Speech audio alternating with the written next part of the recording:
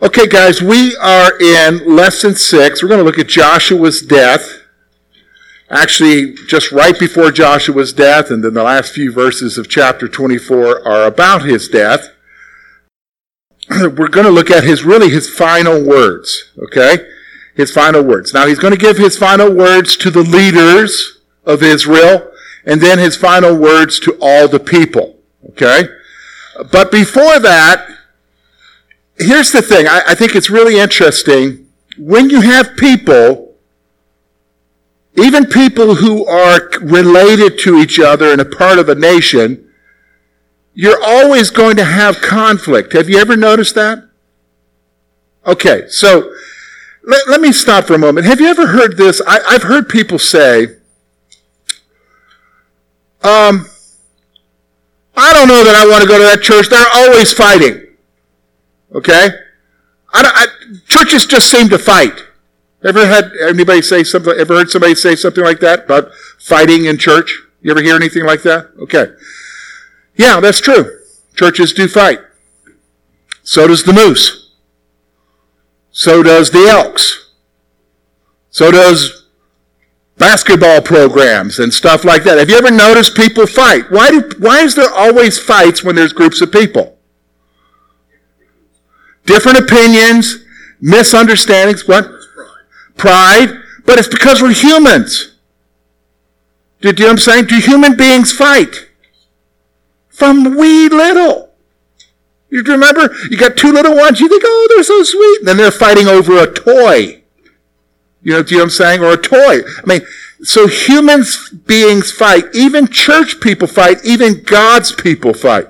That's what we're going to see starting off here in the very beginning, starting with chapter 22. We're going to see something that really starts out, that's supposed to be good, that's misunderstood, and they're like ready to kill each other over it. Okay, so let's talk about it. First of all, again, we're not going to read these passages. We're just going to talk about them, and you can go back and read them. All right, so we're going to start off with chapter 22. We're going to start off with the conflict with the eastern tribes. Everybody know who the eastern tribes are? Those were the 2.5 tribes who were given the land on the east of the Jordan. Okay? So let's go on here. So first of all, Joshua commended the eastern tribes for fulfilling their obligation to the other tribes. Remember, that was the stipulation. Guys, you want this land, it's great land for pasture. Moses said, okay, I'll give it to you, the land of the Amorites here. However, you need to go with your brothers and take the promised land for the other tribes. And they said, okay, we'll do that if we can get this land of the Amorites. And that was the agreement under Moses. Joshua affirmed that agreement. They marched over. They helped Israel in all of their battles to take the land. And so Joshua is saying, hey, you guys fulfilled your obligation. You did good. Joshua told them to follow the law. So as they're getting ready to go back across the Jordan, he says, follow the law, love the Lord, and walk in his ways before blessing them, before he gave them his blessing. So he says 3 things. Number 1, if you read there, you'll see, follow the law. What law? The covenant. Basically, the first 5 books that we have. Follow the law. Next thing, love the Lord. Okay? Which, remember, that's what Jesus says, the greatest commandment. What? Love the Lord God with all your heart, soul, mind, strength, and soul, right? Okay. And what? Walk in his ways. And then he blessed them. So the eastern tribes were returning to their homes with much spoils from the conquest. So they're going back. They're not going back empty-handed. They're going back with all this loot and bounty and everything that they were able to take from their enemies. Okay? That they were able to take from their enemies. So we're going to see that. So everything's working out great here, isn't it? They fulfilled their obligation. They're on their way back home to their families, to the people who were watching after their stuff while they were out fighting the battle. So, as the eastern tribes were returning home, they built a large, impressive altar by the Jordan. Okay, so where they crossed the Jordan to get into the promised land, they returned that way, And right before they returned, they built a huge altar. I mean, looked wonderful. They built a huge altar. All right? Now, it didn't say right there why, but they built this altar. We're going to find out why in a moment. Okay? And the report of the altar went out and reached the ears of the western tribes. So, of course, when you build something that big, people are going to what? Well, no, not build. They're going to talk. Hey, look at what they're building. What are they building? An altar. An altar. Anybody see a problem? I don't think there would be a problem, would there? Well, they're supposed to have only one altar. Where's that altar supposed to be? At the tabernacle, which is in Shiloh. Okay? There's only supposed to be one altar to the Lord, but they're building this other altar. Now we've got some problems happening. So the western tribes gathered at Shiloh in preparation for war with the eastern tribes. Whoa, what happened here? All of a sudden something changed, right? You're reading along, it's like, whoa, are they that quick to start wanting to go to war here? It tells you they gather at Shiloh to talk about this altar that was built, and they're making preparation to go fight against the 2.5 tribes. What is going on? This is like serious. I mean, we're not talking about we're just going to go and threaten them. We're talking about making war, kill them, okay? Kill them. So the western tribes sent a delegation to the eastern tribes. Now, they at least had enough sense to send a delegation. So they sent one of the high priests and a leader from each of the other 9.5 tribes, okay, to go and talk with the western tribes about this altar. Isn't that interesting? So at least they had enough sense, rather than just completely reacting and going and attacking, they decided to send a delegation to find out what was going on. Okay? Find out what was going on. So the western tribes confronted the eastern tribes about the possible sin with the altar. So when you read this, and you read the confrontation, it's very interesting. The western tribes are concerned that the eastern tribes are doing something because, number one, they've been influenced by the pagan culture of the Amorites in the area that they have been taken. You'll see that there. Number two, they're concerned that their altar is going to provoke people to sin against the Lord because there's only supposed to be one altar. That's the altar in the tabernacle where all the sacrifices are made to the Lord. So they're concerned about that. And then number three, they're concerned about that if people sin, God's going to be mad and they're all going to suffer for it. And he reminds them, don't you remember? It says, don't you remember the sin that happened and how God, and don't you remember the sin of Achan and all? I mean, they're like fresh in their memory how God responds when one part of Israel sins. So they're going and confronting and saying, what's going on? Are you guys causing this to sin? Because if you are, we're going to deal with this. Well, that's really taken seriously. They're concerned, right? Okay, so you're like, it's just an altar. No, they're concerned about it being an affront to God. So, the eastern tribes stated that the altar was a memorial that they had a claim to the Lord's altar. So, you can see the eastern guys are saying, whoa, okay, guys, we didn't even think about that. Maybe we should have just built a memorial stone, but we built this altar to say we had a claim on the true altar. Because, we're separated from you by the Jordan. And we wanted to say that we're still a part of Israel. And so we built this massive, huge altar as a memorial to the true altar to say that we had a claim to remind everybody that the 2.5 tribes who live on the other side of the river are a part of the whole. It's interesting, isn't it? Why they decided to build an altar, I don't know, but that's what they did. It doesn't tell you why an altar. And they said, it's not for sacrifice or burnt offerings. There's not going to be any sacrifices on this altar. There's not going to be any burnt offerings on this altar. It's not a place of worship. It is simply a reminder to all. What's the reminder? That the 2.5 tribes have a claim to the altar that is in Israel. Okay? So, all right. So the western tribes accepted their explanation, and the preparations for war ceased. They calmed down. They stopped. Isn't that interesting? Now, let's stop for a moment. All right, let's talk about this because this is so true. This can be even true in church. Okay? This is true. A lot of times, conflict starts, well, because of offenses and what somebody did. But a lot of times, in this instance, it started because of what? A complete misunderstanding. Lack of communication, misunderstanding. Are they all guilty? Yeah, they're all getting all worked up. Yeah, would you have chosen an altar as a memorial? Nah, maybe if they had thought about it, they would have chosen something different. Did you understand what I'm saying? Maybe they wouldn't. But the point is, it started out as a misunderstanding, and they were like ready to come to blows. Well, at least one side was ready to wipe them out because they were afraid and concerned about what God was going to do to them. You see how things happen? Now, let me just stop. We were talking about church conflict. I'm just going to tell you right now. No church is immune from conflict. Ever.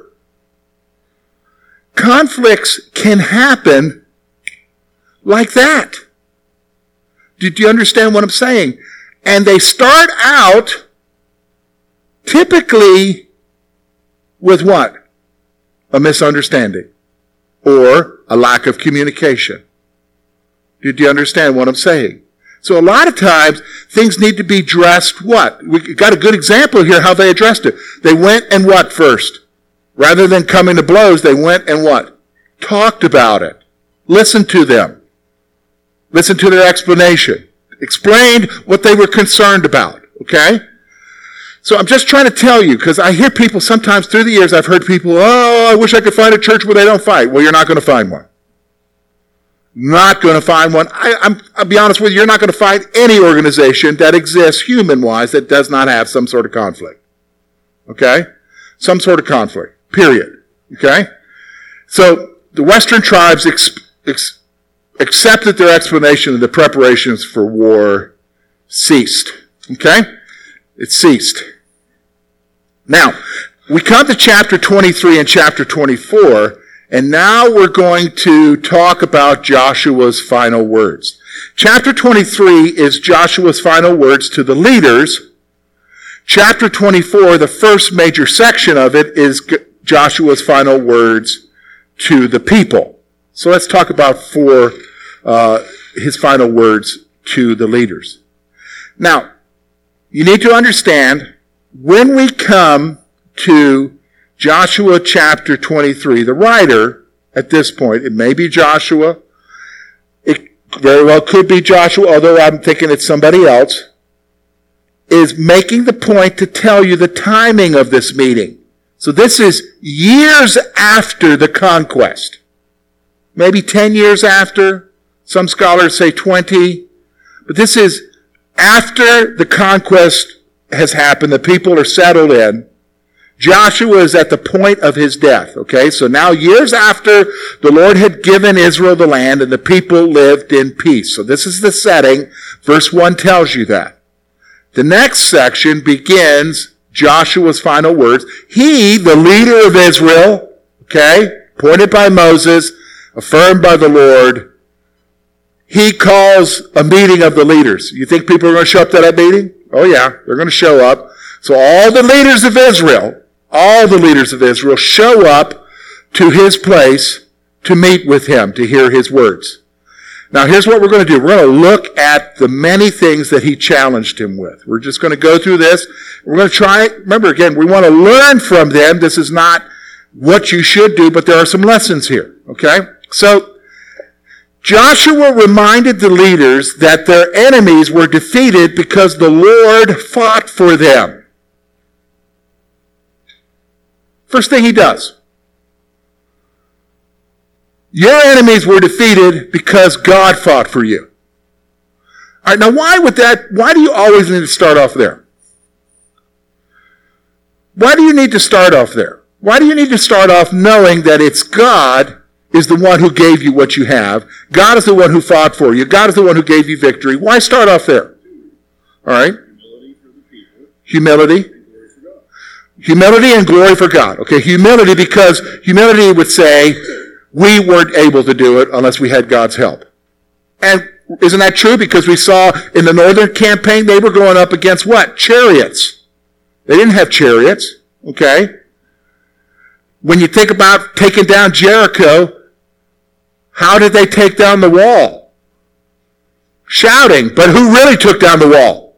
God did. Okay, so he's reminding them to be humble. And then number 2, giving glory is what Bruce said here. Giving glory to God. God is the one. Give him the glory. Okay? Give him the glory. So, he also points out to them, because somebody might say, well, yeah, God gave us the land, but we still got these people around here, the Jebusites and some of the Canaanite peoples. Well, Joshua says that the remaining peoples of Canaan will be driven out by the Lord. He says, okay, God's left some of these people, but he's ultimately going to drive them out. He's ultimately going to drive these people out. They are encouraged to be courageous in doing all that the Lord had commanded in the law. So again, just like what he said to the eastern tribes years before when they returned back to their families, do the law. Be courageous in fulfilling what God had called you to do, what God has told you to do. Do the law, okay? So we see that here. They were told not to associate with and embrace the gods of the peoples around them.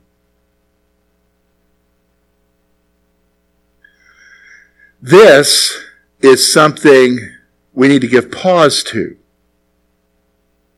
Okay, so all right, we're not Jews here, right? Everybody agree? I think most of us here are not Jewish lineage. Maybe you don't know, okay? We're Christians, right? We're the people of God who belong to Christ, right? But there are some things that you need to understand.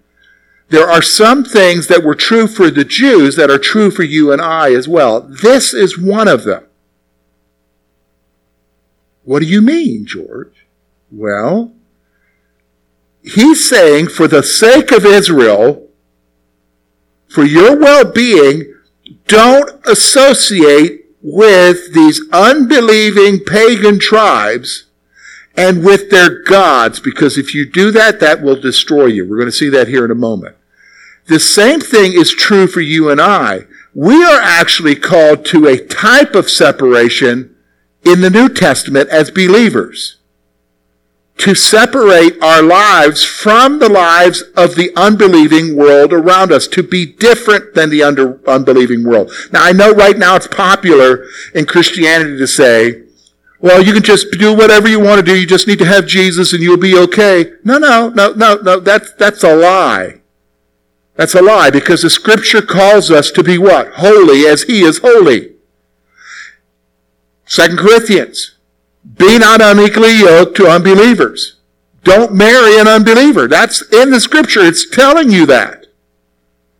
It's saying do not associate, because it will have a detrimental effect on your spiritual life. Do you understand? It'll have a detriment. See, the point isn't, oh, did you need to be snobby and better than anyone else? No, the point is you don't hang out or do things with them or compromise your life, because it's going to affect who? You. Yeah, you. You're the one who's going to go down. You're the one who's going to suffer. You're the one who's going to feel the effects of that. This is what Joshua is saying to them. You've got these tribes among you, but don't associate with them, especially don't embrace their gods. He tells them that from the very beginning. How'd they do? If we know the rest of the Old Testament, how'd they do? No, they didn't do very good at all. Okay, they didn't listen. Okay, they didn't listen. So again, he reminds them that the Lord has fought for them and no one can stand against them. So here's what he does. He tells them, don't embrace these other peoples. And remember, you're here because God fought for you. Nobody can stand against you because you have the Lord. What is he trying to do? He's trying to remind them that they are who they are. They have what they have because of the Lord. So don't reject him by going somewhere else. That's very true for you and I. You have salvation, you have faith, you have forgiveness, you have a hope because of what Jesus did for you. You couldn't do for anything for that, could you? Anybody here can do anything for your forgiveness? Anybody here can do anything for your acceptance with God? Anybody here can give yourself a hope later on you can make it to heaven on your own because you're really good? Anybody here can do that? No, nobody can. Everything we have is because of what God has given us. So don't reject him. Okay? So if they embrace the gods of these nations, these tribes, people around them, if they embrace the gods of these nations, the Lord will not fight for them. He's going to let you go on your own. That's the point. You won't have the Lord if you go do this, is what he's saying. The Lord's going to let you, if you choose to do that, you're going to go on your own. You're going to suffer the consequences. He's not going to be there. You decided to go on your own. That's what he's saying here.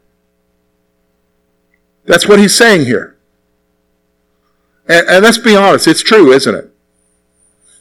It's true. These nations will become a trap for Israel until they perish from the land. They will become a trap.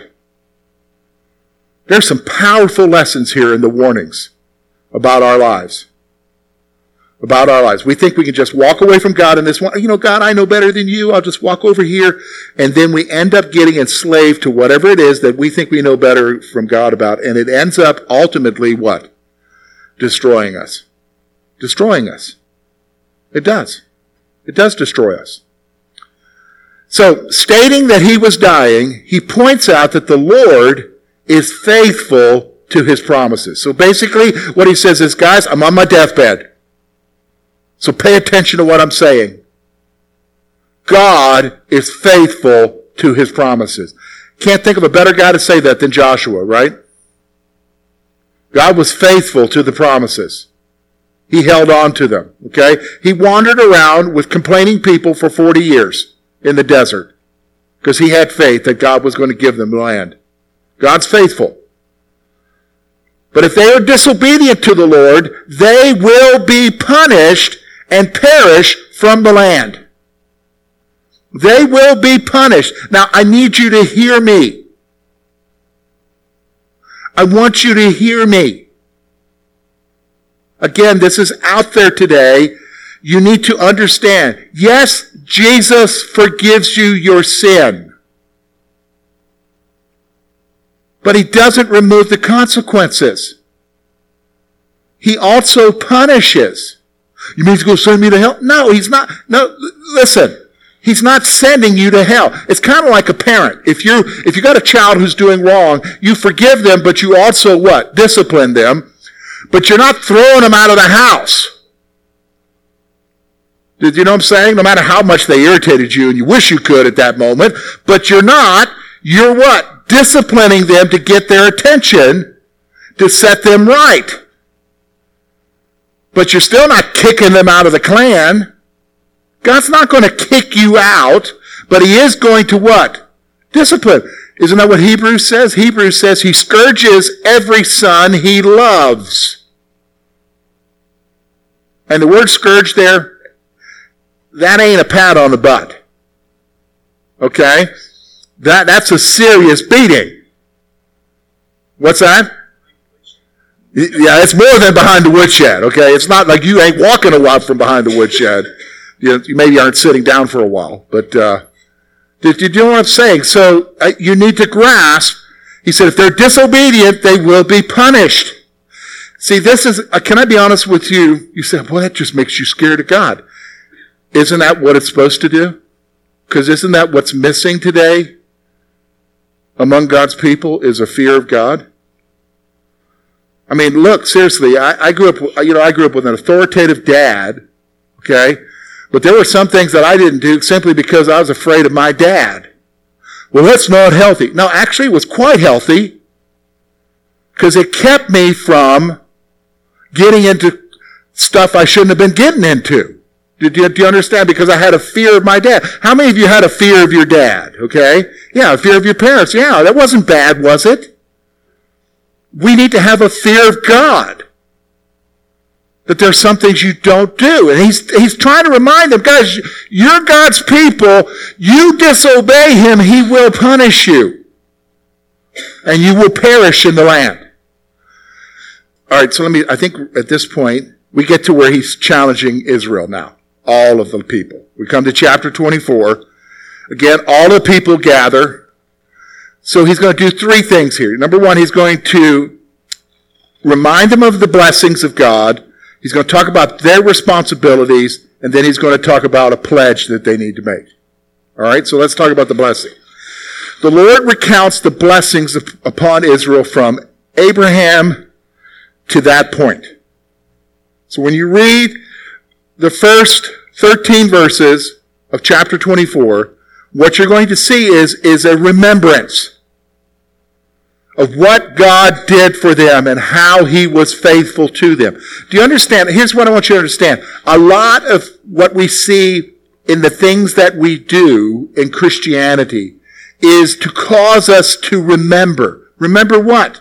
Our salvation and how God saved us out of wherever he saved us and put us into a new place, and to remember the blessings of that relationship. Okay? He's doing the same thing here with them. So then he goes on and he talks to them about their responsibilities. Israel was to choose between serving God and the gods of Ur.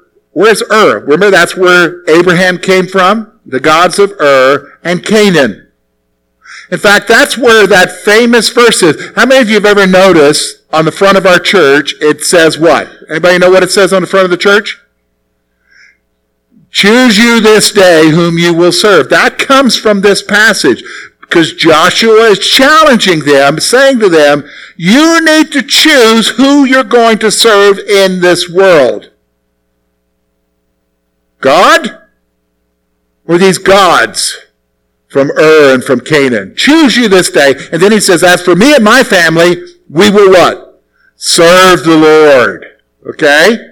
A choice. Hey, you know what? Can I be honest with you? I was just thinking about this.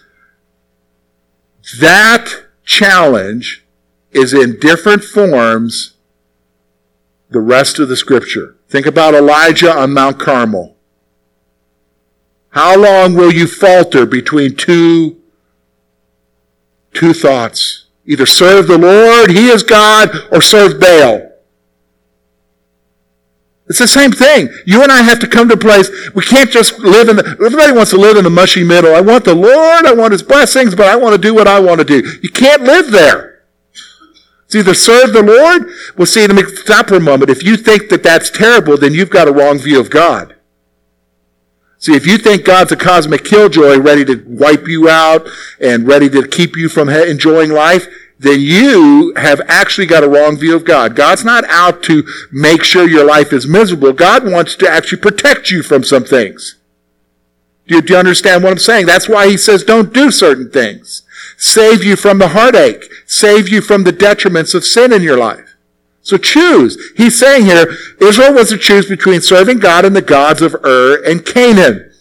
The people affirmed their loyalty. So once he does that, the people said, yes, okay, we're going to do this. The people affirmed their loyalty to the Lord, but Joshua challenged that loyalty. This is interesting. He's a sharp guy. All right, if I said, all right, are we going to serve the Lord here? Everybody would say, yes, we're going to serve the Lord. Okay, ever been in a church where they've done that? I've been in a church. Everybody says, yes.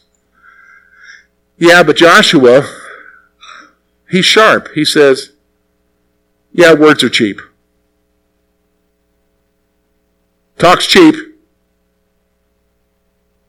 Because your tendency is, and it's a human tendency, he understands. Why? Because he's old now. He understands. He understands we can say all we can about wanting to serve the Lord, but our tendency is to what? Drift away from him. He challenges them. Yeah, you say that, but do you really want to be loyal to the Lord? Do you really want to be? See, just the first yes doesn't do it. The question is, do you really want to? That's what he's challenging. Don't just give me lip service, here's what he's saying, okay? Don't just give me lip service. So again, they affirm their loyalty, and then here's what Joshua said, okay? Yeah, we're going to do this! Joshua says, okay, then put away your foreign gods. You're really real about this? Here's the first step. Put away your foreign gods. Now, what in the world is he talking about, foreign gods? Well, I hate to say this, but they had the Lord, but they also had other things, because what you're going to see as you go through the Scripture is that some of them had household idols. Remember when we talked about some of them when they were in the wilderness? Some of them still worshiped the goat gods. They saw the Lord, they were following the Lord, but they still had their household idols. We're going to see that even with David. Remember when David's running from Saul and he goes back to his wife's house, and the wife says he's got to run, and so she makes a bed and puts a household idol in his bed to act like him. Now that's got to be a pretty big idol. Do you know what I'm saying? I mean, this is David. He's got a household idol.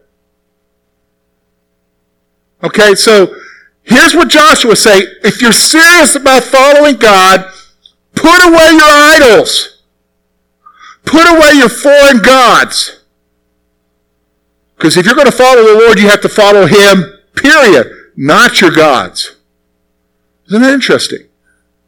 I mean, he's one sharp guy here. It's like you're not putting the wool over Joshua's eyes, okay? He knows. So Joshua renewed the covenant of the Lord and wrote down their pledge to him. So he renews the covenant. He goes through the covenant. So probably they read the covenant to them. And then he wrote down that they committed themselves to follow this. He wrote it down. Okay? Wrote it down. So then, just a little bit later, Joshua died at the age of 110 years old. Wow, 110. Think about that, 110 years old. Israel served the Lord all the days of Joshua and the elders who outlived him. Now they were serious about their commitment because Joshua says here at the end of the book of Joshua says that while he was the leader, Israel followed the Lord, and the leaders who committed themselves to that pledge, remember they pledged that they were going to be loyal to him, they followed until their death. Until their death. They all continued on. Now when we get to the book of Judges here in January, we're going to see that the next generation didn't. Okay? Didn't. But that generation did. Okay? That generation did. So Joseph's bones were buried in the land Jacob bought in Shechem. Remember Joseph's bones? We haven't talked about them for a while, but remember Joseph said, don't bury me in Egypt, but when you go back to the land, take my bones. And remember, when they fled from Egypt, when they were told to get out and Moses left with the children of Israel, they took Joseph's bones with them. And so now, Joshua records that they what? They buried Joseph's bone in the plot of land that Jacob bought to bury Leah. Okay? Remember his wife Leah? In Shechem, in Ephraim. Okay? In Ephraim. That's one of Joseph's sons. In that land, they buried Joseph's bones. Fulfilling that what? Oath. Fulfilling that oath. So then Eleazar, the priest, died and was buried in the hills of Ephraim as well. Okay? So that ends that generation. Next time we're going to get together, we're going to talk about Judges, and here's what Judges says several times. And everyone did what was right in their own eyes. That's the statement of the generation today, isn't it?